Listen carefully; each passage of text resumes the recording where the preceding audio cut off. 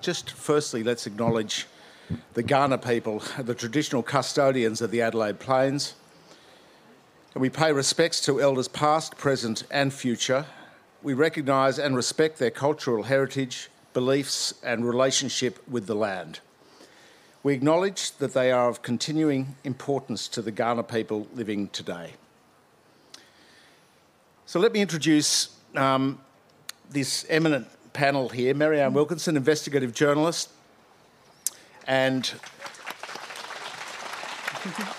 done a lot of work with Four Corners, and we were previously colleagues many years ago at the Sydney Morning Herald in Fairfax back in the day.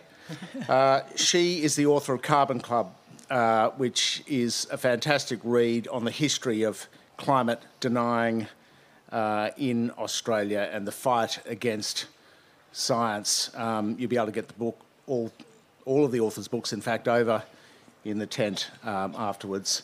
Richard Denniss, the Chief Economist, in the middle here. Chief Economist with the Australia Institute, the progressive, I suppose, think tank. Do we call it a think tank, Richard? He's done some terrific work, and he is something of a slayer of rent seekers. When we were discussing our expertise in rent seeking, because it's all about corruption today and the nexus between big business and politics, Cameron Murray, our final speaker, if you give him a round of applause, he's the author of Game of Mates, which is a beautiful title, redolent of what really does go on at the big end of town, the Game of Mates. His most recent stuff, which I published on michaelwest.com.au, the website, independent website which I operate, he did some excellent work on rent seeking in the property sector. So we've got resources, we've got property, and we've got just any other and all sectors to be covered here. Now, first of all, just let me say, a year or so ago, and if we could engage Mary-Anne Wilkinson on this one, I did a study for Greenpeace. I did a report for Greenpeace, and we got a Parliament House list of phone numbers and email addresses from somebody, and we found of about the 30 people in PMO, or the Prime Minister and Cabinet Office, we found that there were resources and coal lobby links to around 10 or 11 of them, literally executive directors of the Minerals Council, which is the coal peak body. John Kunkel, he's one of them. There's another guy that's gone there since. 2 or 3 people in the Prime Minister's office, his closest advisors, his chief of staff, from the coal lobby, directly, straight from the minerals lobby. His principal private secretary, Jeroen Finkelstein, has been in the news a bit recently. He is ex-Cosby Textor, who count Glencore, a lobby firm which count Glencore as one of their clients. So strong coal lobby connections there, Cosby Textor. And then there were about 4 or 5 people from News Limited, speechwriters and press secretaries and so on, giving media advice. And of course, we know the history of News Limited and its approach to favouring the resources lobby over the science lobby. And so this was extraordinary, to have almost a dozen people with coal lobby connections advising the Prime Minister of the country. So what I'd just like to ask Mary-Anne to kick off is, could you give us a bit of an idea about the power of the resources lobby and where you think it's going to go and how we can mitigate that and stop dragging the global chain on carbon emissions? Well, of course, Michael, you're absolutely right. The resources lobby, and particularly the coal and gas lobbies, have been hugely influential in the climate policy in Australia for the last 25 years. And that influence has, I don't think, ceased. You only have to look at the most recent position of the Prime Minister post-COVID on pushing a gas-led recovery as our response to the COVID crisis, to see that the fossil fuel industry still holds enormous sway over the government and, frankly, over the opposition through some of the large unions.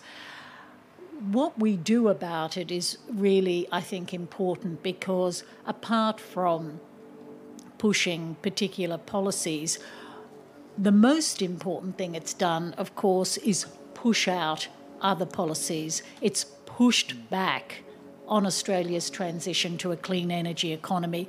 It's thwarted other industries and other investment that could have made a very big change. And I guess one of the big lessons I got from the research from the book was not only the obvious about the influence of the lobby, and there's a lot about it in the book, but when you go back and you look at some of the internal discussions of their meetings with politicians, which I went through and was able to get hold of some of them, is the incredible paucity of thinking in those meetings. And the paucity of thinking which just did not ever envisage that their industries would be on the decline. And when you look at that in 2021, you think,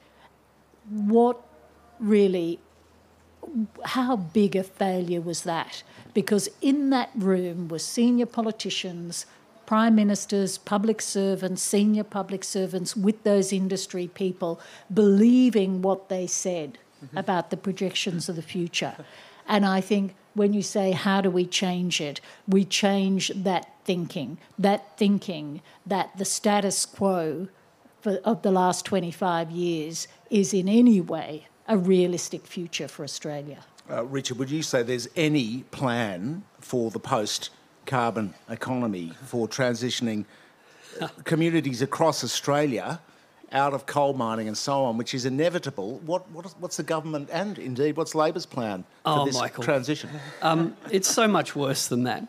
Now, let's be clear. In Australia today, we are not transitioning away from anything. We are transitioning towards the fossil fuel sector. Okay, Australia doubled its coal exports in the last 10 years, and we are planning more. In the 5 years leading up to the Paris COP, we spent $80 billion to build gas export facilities. We're now a larger gas exporter than Qatar. There is no transition away from fossil fuels. We are in the middle of our largest ever transition towards fossil fuels. Now, that doesn't mean we're not building solar panels, great, wind turbines, great, supplying ourselves with more renewables here in South Australia, great. You're almost as good as we are in Canberra. Keep up the good work. All right, we've been 100% renewable for a few years now. You're welcome. But Australia has a bigger share of the world coal market than Saudi Arabia has in oil.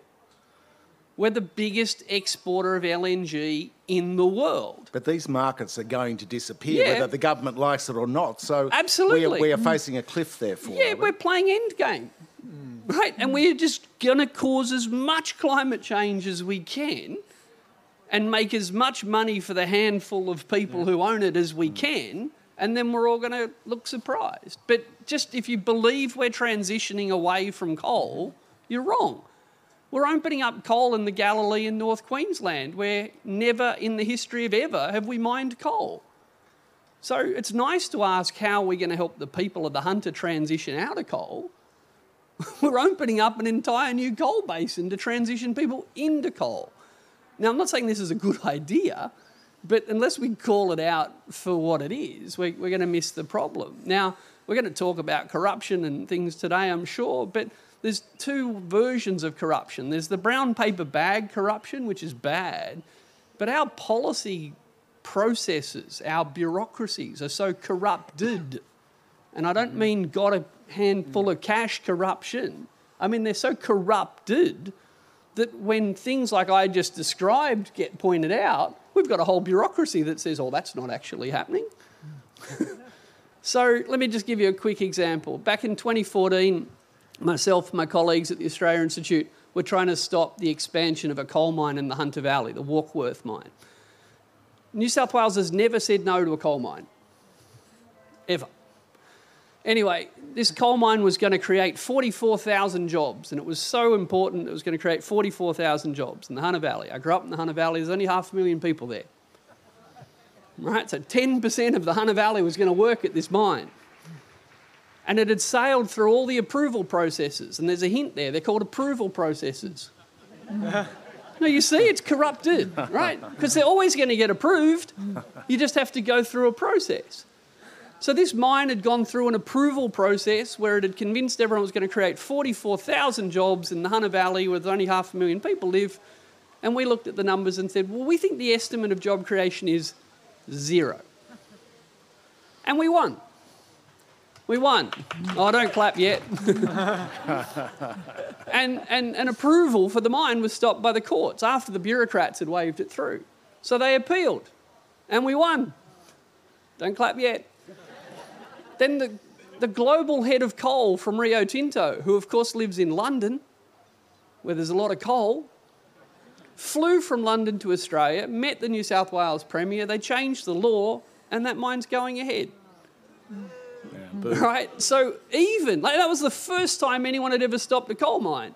So we just changed the laws, and we're going to build it.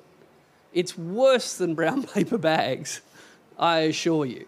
We are transitioning into fossil fuels at a very dumb time to do it, but there's still a lot of money to be made in the short term. Excellent, very worrying appraisal, and no doubt we're going to get back to resources because this is the sector which Australia is famous for globally. It's staying on our reputation, unfortunately, across the world. But the biggest market, of course, isn't resources. The biggest market in Australia, if we can introduce Cameron Murray here, is the property market. Cameron, could you give us some idea? Cameron did some excellent work, by the way, on the difference between what the lobby groups are saying about property, how there's a supply problem, and then going to the actual annual reports, which are statutory documents where you're supposed to tell the truth. And he's gone to the annual reports of Mirvac and Lendlease and all the big developers and just found it's a complete myth. So he does some good stuff exploding myths. Could you tell us the greatest motivator, in your view? Is it political donations that consolidates power, or is it personal relationships and networks?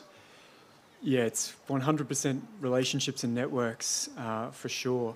I actually started my research with a very naive view that I could do something really interesting and show how political donations correlated with political favours in land rezoning. And I just about gave up because I couldn't find anything there. So, it's puzzling because I know it's corrupt because I've worked in that sector before. So I kept digging, and so I got information on all the lobbyists. I scraped a database of biographies of politicians in Queensland.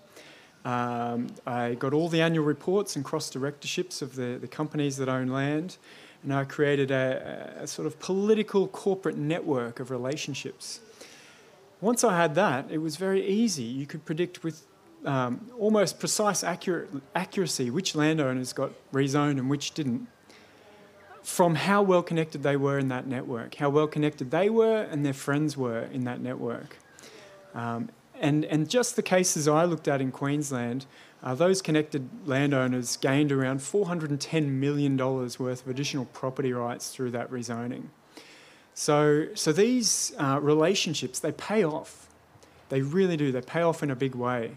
And so the way I see donations now is less of a trade for a favour, a bribe. We call them sort of petty bribes.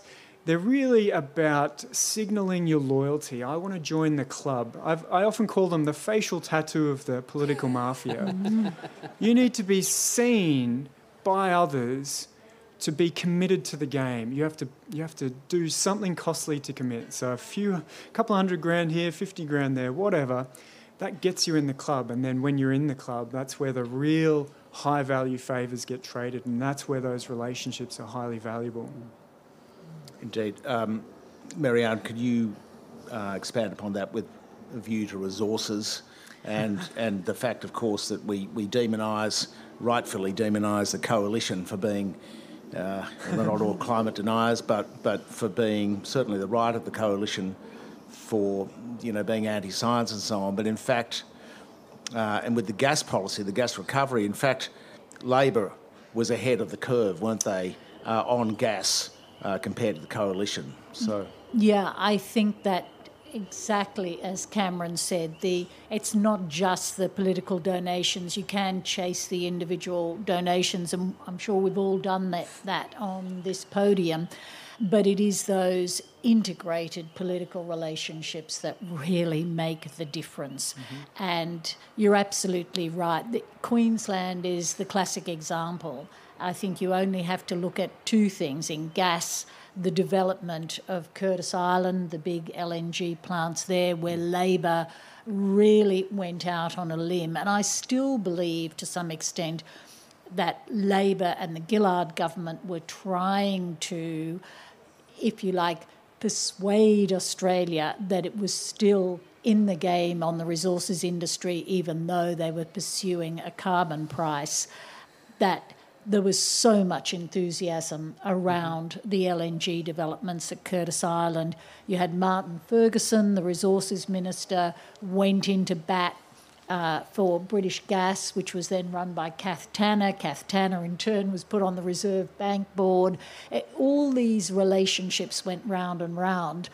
Labor on that side, and then paralleling it, you saw, as Richard mentioned before, the opening up of the Galilee Basin, some of the biggest coal reserves in the Southern Hemisphere, which became the battle royal, really, of climate change. Ground zero, I call it in the book, on climate change. And what was fascinating there was that Gina Rinehart, then better known for her iron ore industry links, and Clive Palmer, they became really the flag bearers of the Galilee.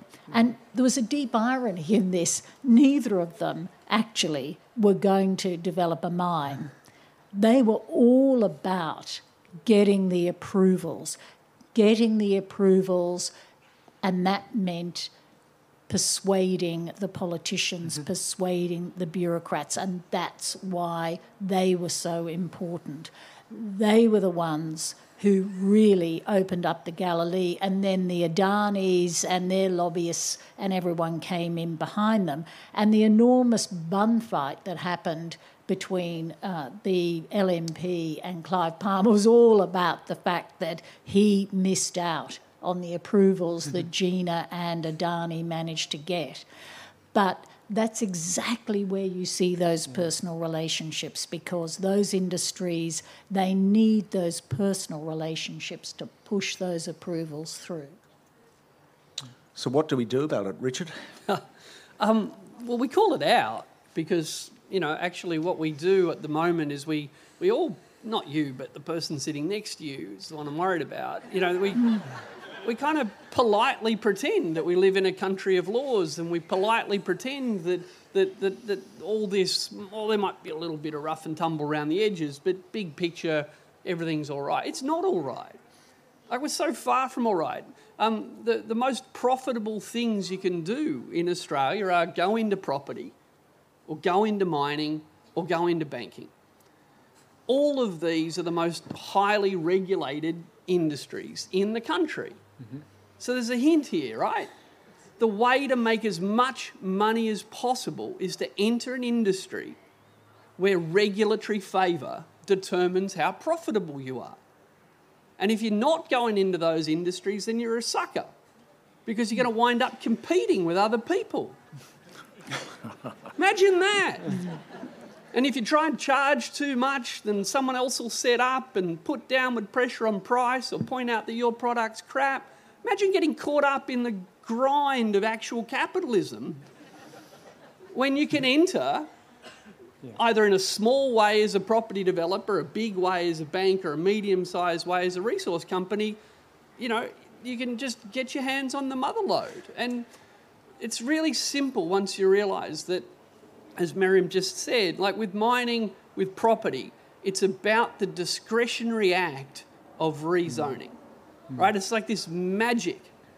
One day you own a dairy farm, and the next day you own residential land on the outskirts of a city, and it just went up 50 times in value. As luck would have it, some lucky guy, and it usually is a guy, but some lucky person just was there the day that the magic happened.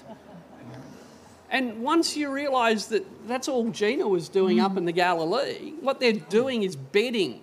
They're betting that their unique skill, the thing they can bring to the process, is the yes. Not the ability to build a mine. That gets contracted out. Right? That's busy work. The magic, the wealth, we call it wealth, it's theft, comes from getting the yes. And whether it's property or whether it's a coal mine or whether it's a bank licence or a TV licence, just look at the rich list. They're in an industry where I can't compete with them because the regulator stops it. That's Australia, one of the richest countries in the world, and you all get ripped off paying too much for everything because we can't have competition where it counts. Well, we've just seen Rupert Murdoch do it in media, inveigle the government into gouging a bit of cash out of Google. So no reform for Google or Facebook, just a little bit of cash, passes hands to the government's favourite media mates.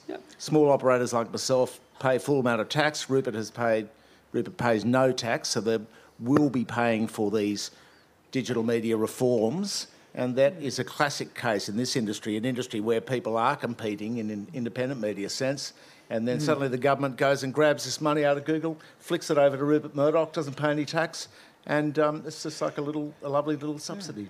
Can I pick up on a bit of what both of you have said? Marion, you sort of mentioned that both sides of politics are playing the same game, and Richard, you said, you know, what happened to the capitalism, the rough and tumble, the competing for customers, the innovating with better products?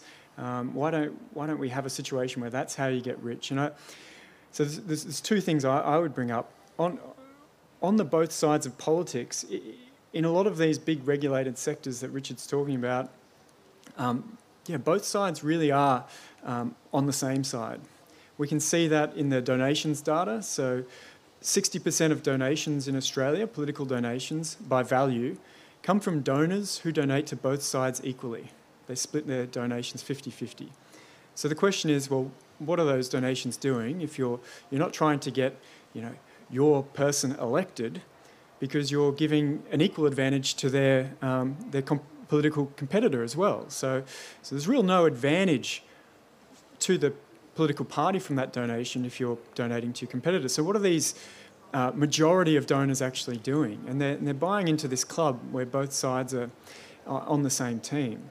And I think in many areas of policy, that's the case. And to pick up again on that capitalism idea, I think we have this myth-making that's been going on. And if you read Game of Mates, you'll see that myth-making is one of the ingredients to keep the game going. You need a plausible story that you repeat to the public so that when you're challenged, well, why did my land get rezoned and it was worth 5 million, now it's worth 50?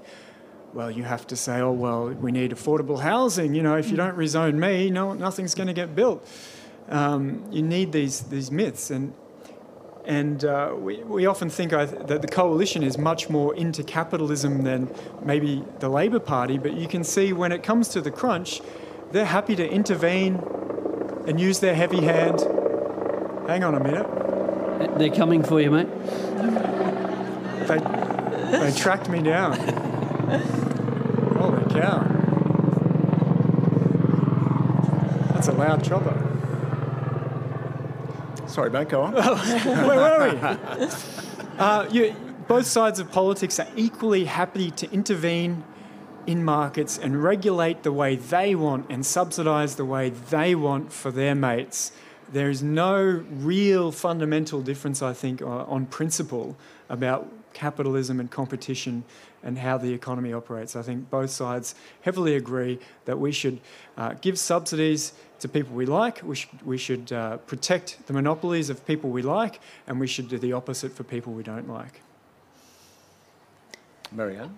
Well, I certainly agree with some of that. I think we only have to look at the current state of the Crown Casino debate to see where that has been writ large, whether it was a Liberal government, whether it was in New South Wales, a Labor government in Victoria, Liberal or Labor in WA. Here was the case of a highly regulated industry, supposedly, that was clearly involved with money laundering, associations with organised crime. It had been exposed again and again in the media.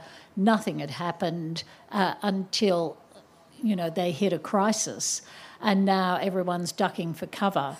And that was a case where, again, the myth-making, I think you're right, was really, really important. It was all about jobs. And somehow we get into this position is that you can't raise legitimate issues, whether it's environmental pollution, climate change, or, in fact, a company being infiltrated by organised crime, if you're going to jeopardise these amounts of jobs, if you're going to jeopardise this industry, if you're going to jeopardise shareholder value.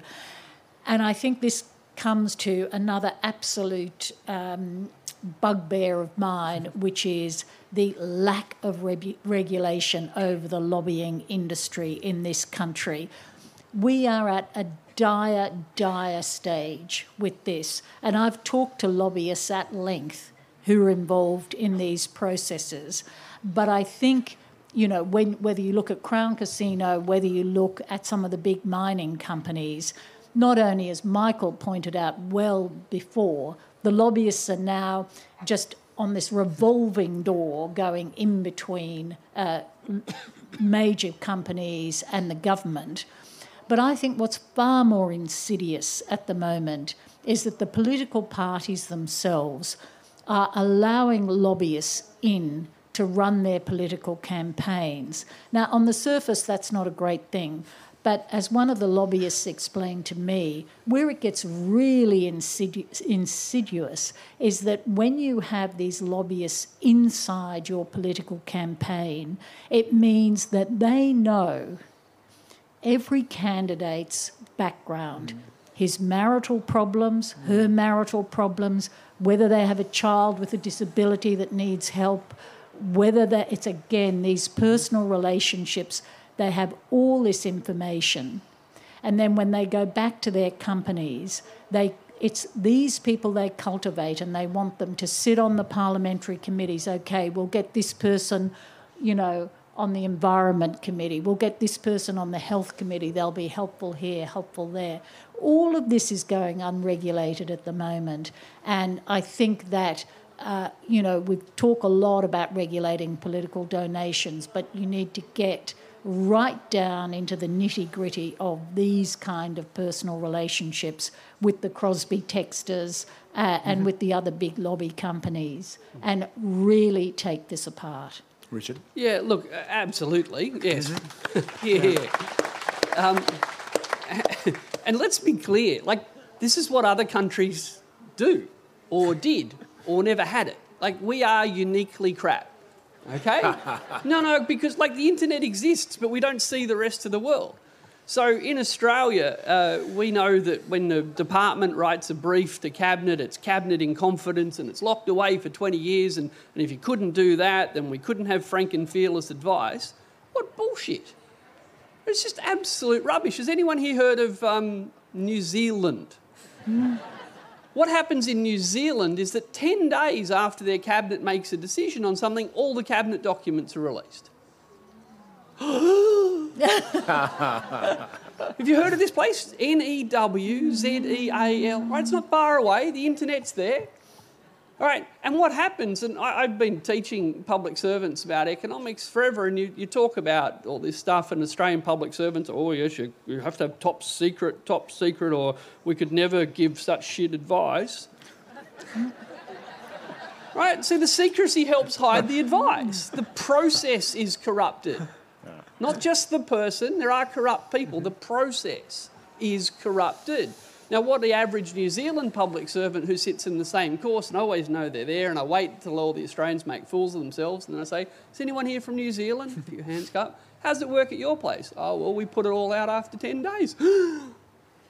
So, well, how do you give frank and fearless advice? They say, well, we have to, because if I write a crap brief that glosses over problems or suggests that the minister's best mate should get the gig, 10 days after I write the brief, any journalist, any researcher who wants to go and read the brief can start saying, if this is what Cabinet made its decision on,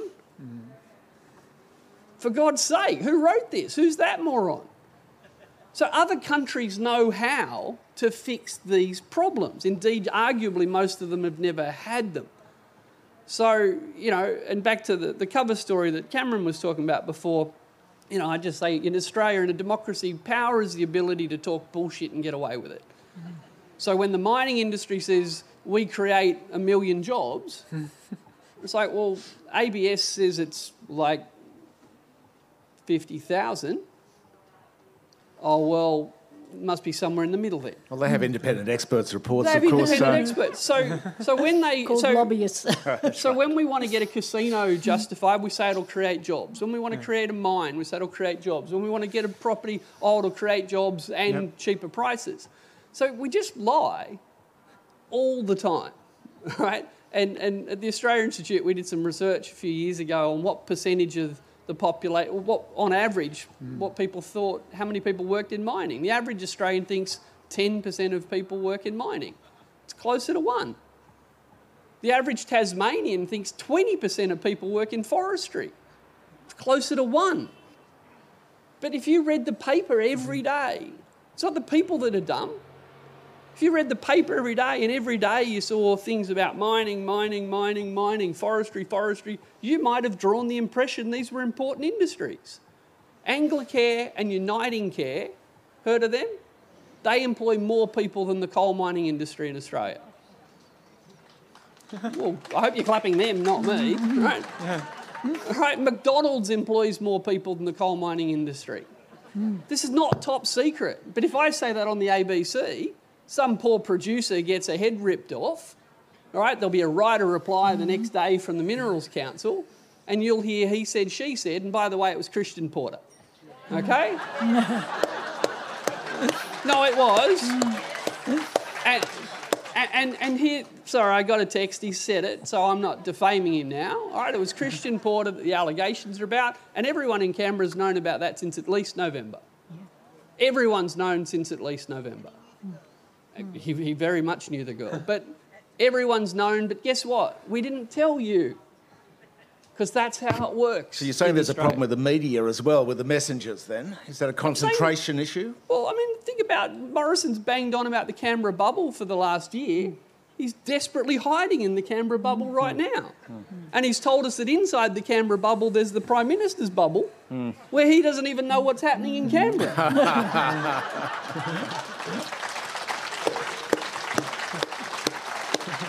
I also note, Richard, that the robo-debt was particularly vicious enforcement and often wrongly so, but the JobKeeper money that's gone out to corporations, not their employees, but to the corporations, giving them time to restructure, there is no list. There is no list. We don't know. We don't know whether News Corporation, for instance, I suspect they are. I've asked them personally and I got a no comment. Whether they got JobKeeper. We don't know who's got it. We know that they haven't met the publicly stipulated thresholds of 50% revenue decline, these big companies. So the rorting of JobKeeper has been ubiquitous and there's been no register. The government's not saying who it's giving our money to, the public's money to. So that's just another, goes further to your point about transparency. So just theoretically, if we make everything radically transparent, does that solve all the corruption problems? It helps enormously. And look, our culture is corrupted. Right? We've got public servants that have gone through their whole career in this environment, having never said no to a coal mine. Right? Read the Royal Commission. Just read the summary of the Royal Commission into aged care. Like, the regulator didn't want to upset the regulated. Yeah. Okay? There was never a surprise inspection. Once. Right? Because that would have created mistrust. No, I'm not kidding. Right? There's a whole idea around governance that the regulator and the regulated are in some sort of partnership where together they're trying to, I'm not making this shit up, learn and help each other all day long. This is not how we treat an unemployed person. Unemployed person better not get their form in late. But an aged care provider or someone on the NDIS is literally caring for someone with their lives in their hands, and we know we killed them. Right? We know people are dying from malnutrition and neglect.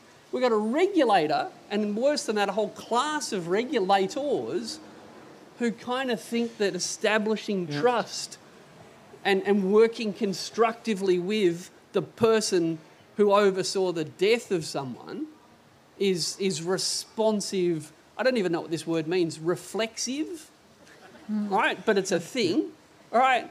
So our regulators are brutal on the unemployed. Yep. We know how to be nasty. Yeah. Look how we'll treat a disabled person who's unemployed. Look how we'll treat an asylum seeker. We know how to be tough.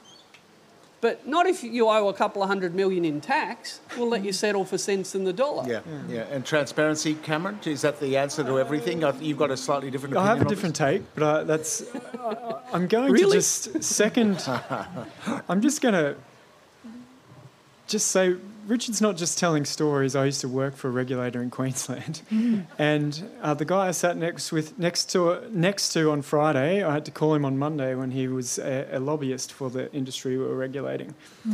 So it's the revolving door is spinning like crazy, and the philosophy of holding hands with the regulated is not helpful. And if you took that approach, for example, to policing the mafia, you'd get nowhere. And yet, that's roughly speaking what we're trying to do. We're trying to stop these organised organisations from stealing billions from the rest of us through their power over resources. And we just choose not to do it. And I don't know why we still have that philosophy. I don't know why we can't take them to court. I don't know why when we actually try to regulate, I think we spent $100 million enforcing some international tax avoidance laws and got $1 billion worth of tax back. Well, that's a 10-to-1 payoff. We should just keep going, right? And keep spending more and keep enforcing the laws we have if that's the type of payoff you get. And the political motivation's just not there. On the transparency, I do worry because I think you're relying a lot when you change rules and require transparency on some kind of embarrassment or shame mechanism. If there's no law to stop something and you just make it transparent, whether the minister got some dodgy advice, or whether a lobbyist met with a minister, or whether someone donated last week, if that's legal, but you can see it, they just say, well, yeah, that's the way we do it. And in many cases, what we do is we legitimise a flawed process through transparency. So, we've got real-time donations disclosure in Queensland, and everyone thought that's terrific. But I can tell you who donates, because it's the same insiders every year who donate roughly the same to both parties every single year. So knowing about that 6 months in advance of when we used to know about it doesn't really change a lot. It legitimises donations, it makes it look like it's well regulated. But, if you had to accept a donation in a brown paper bag and there were no other laws surrounding that, I think people would be a little more worried about what sort of legal recourse there might be. But now we've sort of legitimised it. You just get your brown paper bag, and if you issue a receipt and say it's a donation, and this actually happened in a corruption hearing I was an expert witness at, then that's totally fine. You just issue the receipt. So in many ways, you've legitimised this activity we didn't want to legitimise.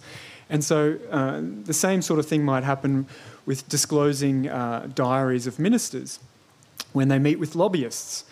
The minister can then say, of course I've met with representatives from that industry, I'm doing my job, I'm meant to meet with them. The lobbyist can turn around and say, I'm worth every penny because I'm the only guy that gets a meeting every fortnight with the minister. Check out his diaries that now everybody can see. So you've almost legitimised this process that we didn't really want operating in the first place. So I like transparency, but I like when it's paired up with rules that make it difficult to give out favours, so we can actually use that transparency to enforce some kind of control on behaviour. And I think if we just pursue the transparency and think, great, our job's done, donations are disclosed, I think you're going to get all the same political decisions you got previously. You've got to go a little bit further than that. Marianne? Yeah, and if I could add to that, I think fundamentally you come back down to this thing about where are the enforceable penalties for bad, corrupt behaviour. And again, I come back to the recent case of Crown Casino. We're finally now, because of a crescendo of reporting that broke the dam on Crown Casino, we're finally getting an AUSTRAC investigation. We're finally getting an AFP investigation into money laundering at the casinos. For some time before I was doing environment, I did the terrorism round at the Sydney Morning Herald. I cannot tell you how many cases I tracked of small Pakistani or Bangladeshi money launderers in the western suburbs of Sydney getting busted, raided, etc., by the AFP, and the press releases would come out and all the video of hauling in, some 50-year-old guy who'd taken a couple of $100,000 and sent it to the Middle East. The fact that we never do that with a company like Crown Casino says everything. There was a fantastic book that came out after the GFC in America called The Chicken Shit Club. And what it was about was the fact that the US Justice Department had basically lost its will to prosecute and jail leading white-collar criminals, rich white-collar criminals.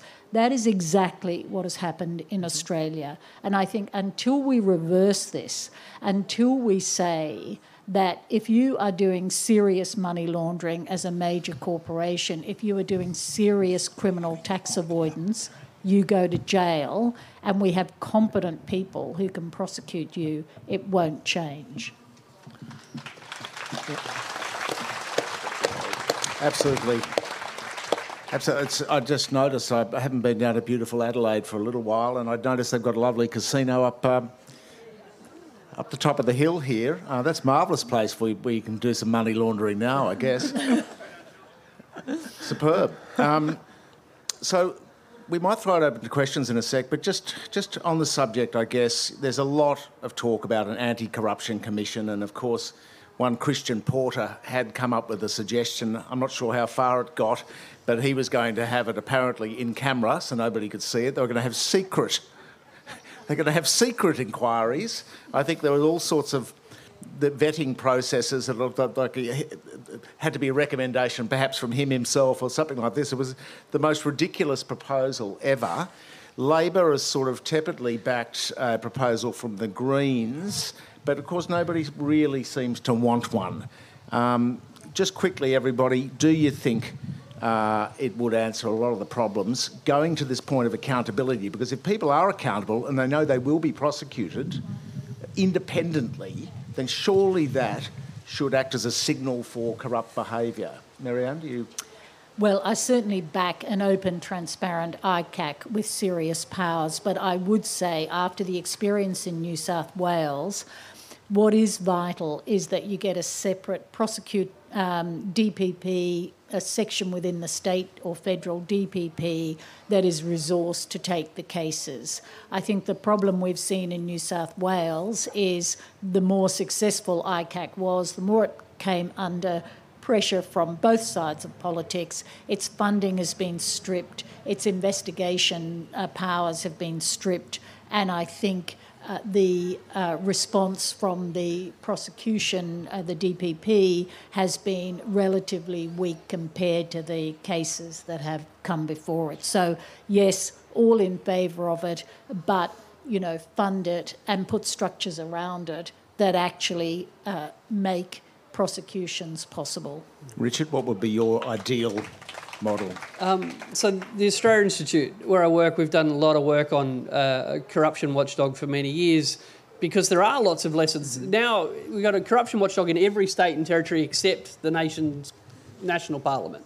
The only place there's no corruption in Australia is federal politics. It's endemic in local government. Every state government's accepted the premise, but the pristine mountain air of Canberra is such that you should all relax.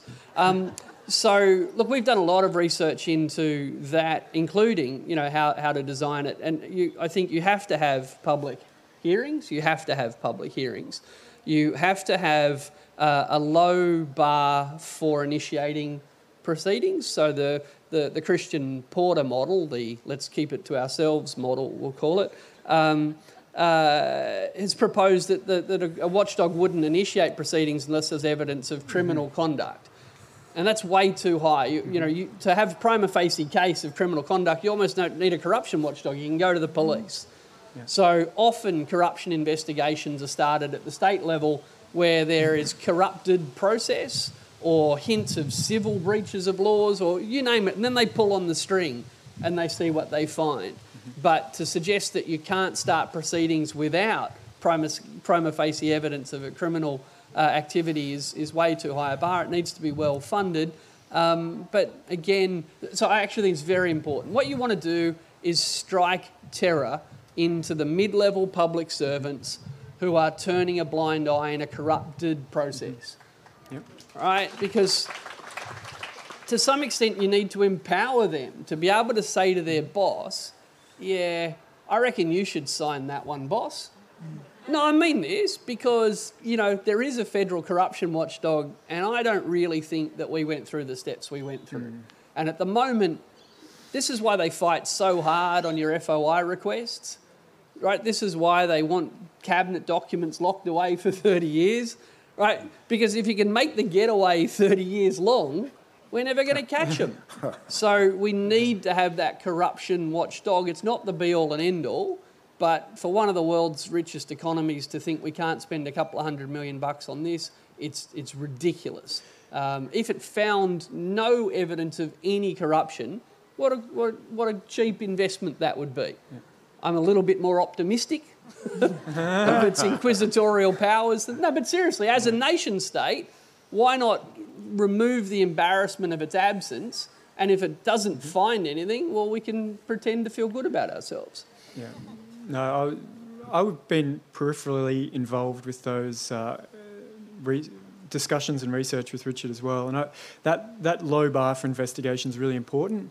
I was involved in a case in Queensland with the CCC and the community group trying to bring this case and raise it with the CCC just about had to do everything themselves before they had enough evidence for the CCC to start looking into it. And you can't really rely on people self-organising to act like police and spies in their community to expose corruption. I think in terms of the design, I fully support an independent corruption commission federally. I think there's two more aspects. One is you need laws about how decisions are made or what processes are required that almost tie the hands of government in many ways, or tie the hands of decision makers so that they aren't at the end of the day allowed to use their discretion, because they can always back out of that clause, and then you use your judgment to decide what's in the best interest. You've got to tie their hands in some way so that to skirt that process, you have to commit a corrupt act, and then there's something to investigate. So, for example, disposing of government property, you're required to do it in particular ways. You can't just give it to your mates. If I want to sell off a piece of land from a particular department, there's a process you're required. But to rezone land that rezoning's worth $10 million, just the same as that site that we're selling, you don't have to sell it. You don't have to go through a process of selling it. You can just use your discretion to rezone and say, I'm doing it in the best interest because, we need more housing. So you need those rules. And I think secondly, in the design, an ideal design involves rotating people into this corruption body who aren't involved in the local network, the local political network, and don't have careers where future employment prospects for them and their family rely on them going soft. So if you could have a sort of international system with various law societies or whatever to rope in really good prosecutors internationally, pay them a lot of money to come and do their 3 or 5 years, make it a very prestigious thing for them to come and catch dodgy politicians and rent seekers in Australia and then send them home, and we do vice versa, then I think you immediately make a break on that rent-seeking, that social network and that embeddedness. They can bring their own half a dozen best staff with them, and we rotate them around. And that you want them to sell themselves on their reputation as a tough guy, not their reputation on being soft, so me and all my family can get cushy jobs after my time in the Corruption Commission's finished. It's a very, very, very interesting model. We might throw it open to questions now. It's 10 minutes to go, so there's just one microphone over here. Gentleman here. Hi.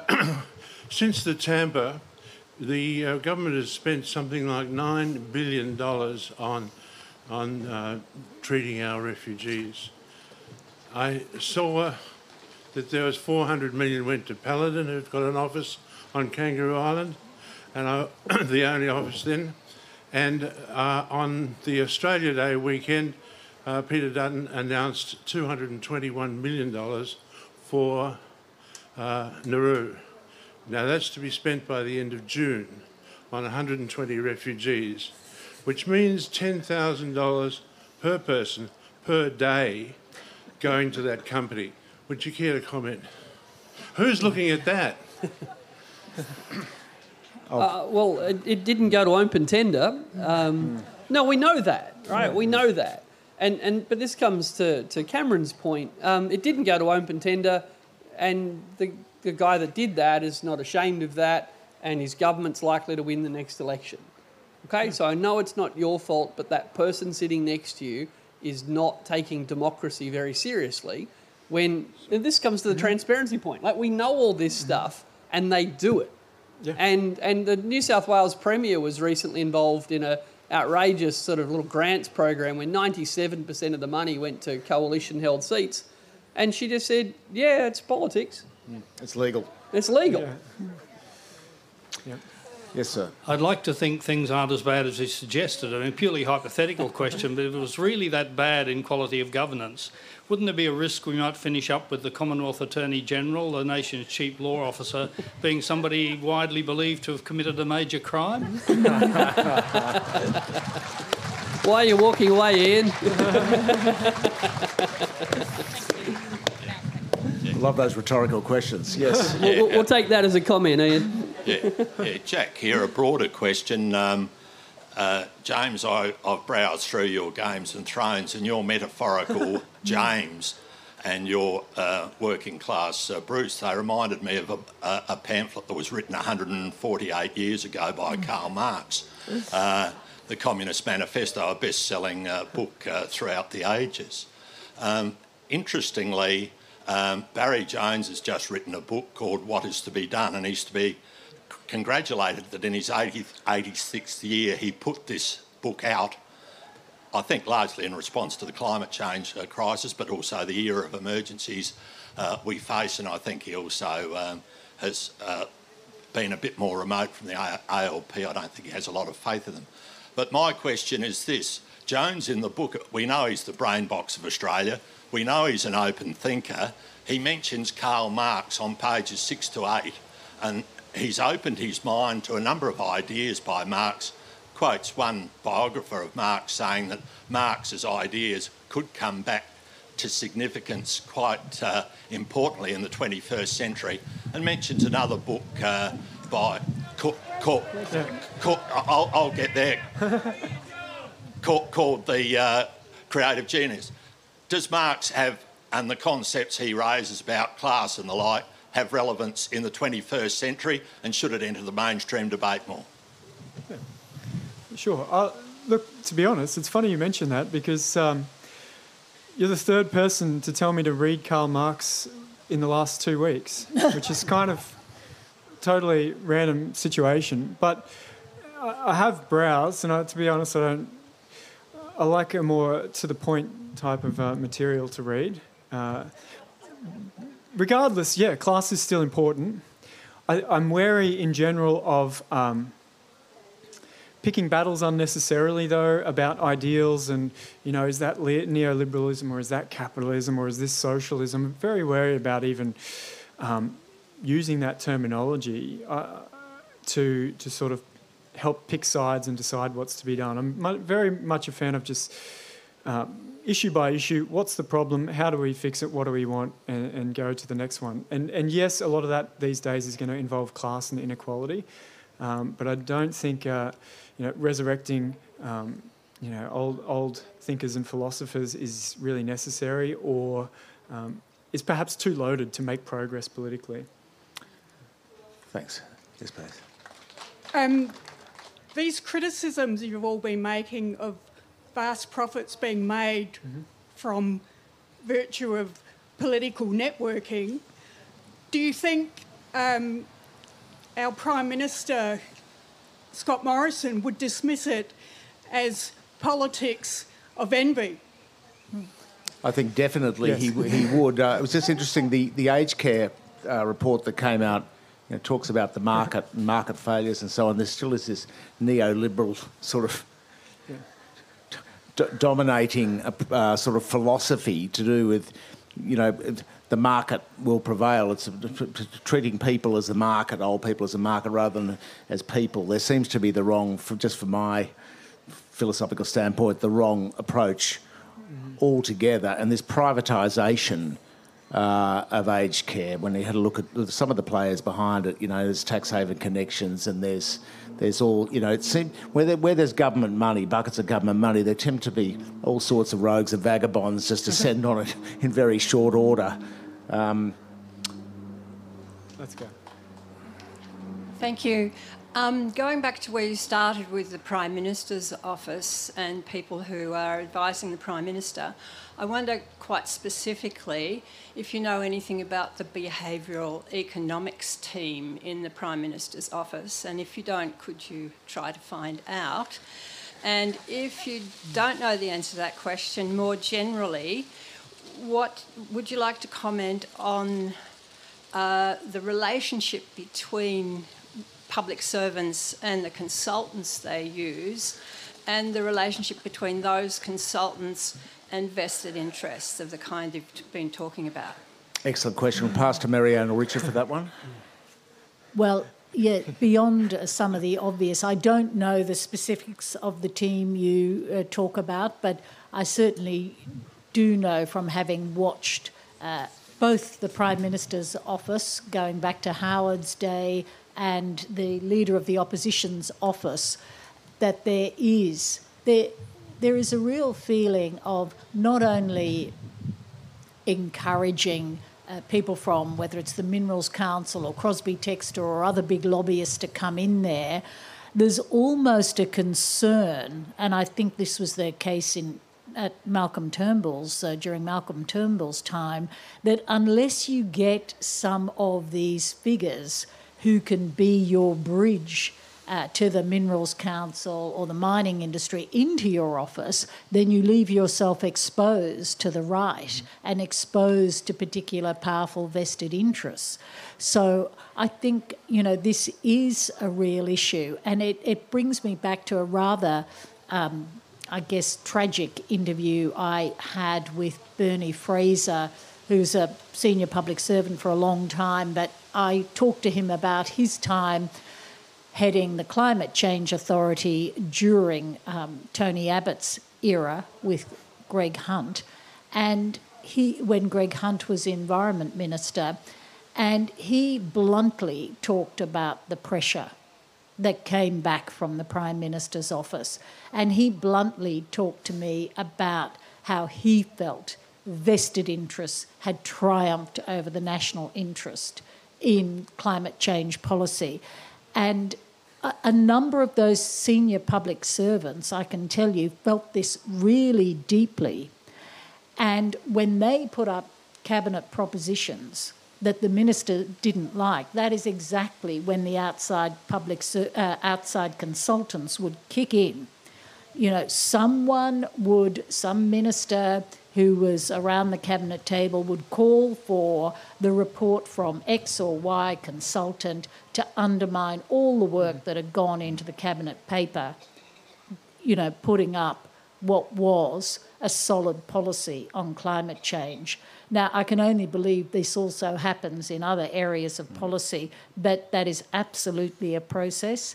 And I think, sadly, what's happened, especially in the Morrison era, but long before that as well, is that public servants giving frank and fearless advice have been squeezed so hard, and I've spoken to them about this, that they feel it's incredibly difficult now to want to even aspire to be a senior public servant in the federal system, giving advice that you feel comfortable with. I know we're short on time. I agree with everything you just said, and there's plenty of them desperate for that job. And when was the last high-profile public servant who quit in disgust? When was the last one that said... Bernie Fraser. Well, no, but like Well, they seriously. don't promote those ones, do they? No, but where are they? Yeah. Right, where are the ones that went, you know, enough is enough. I've been putting lipstick on this pig for years. No, you're laughing because it's never going to happen, because that's Australia. Yep. All right, no one is going to do it.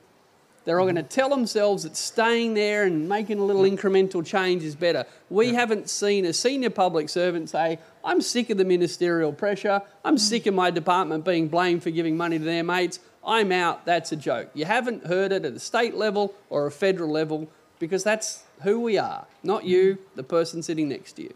Yeah, no, just quickly on that,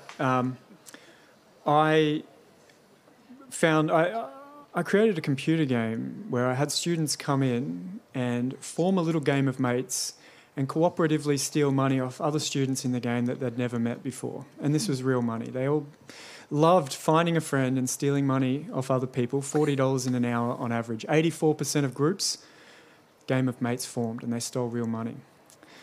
That's great, and I tried to use that computer game to change the rules and see if I could stop it. But what was most interesting is that those players who had their relationships developed and were favouring their mates at the expense of others, when I surveyed them at the end of the experiment, they said they were doing the right thing, that's how you should behave. They justified to themselves that this was the right behaviour. If I didn't do it, someone else would do a worse job than me at stealing money off other people.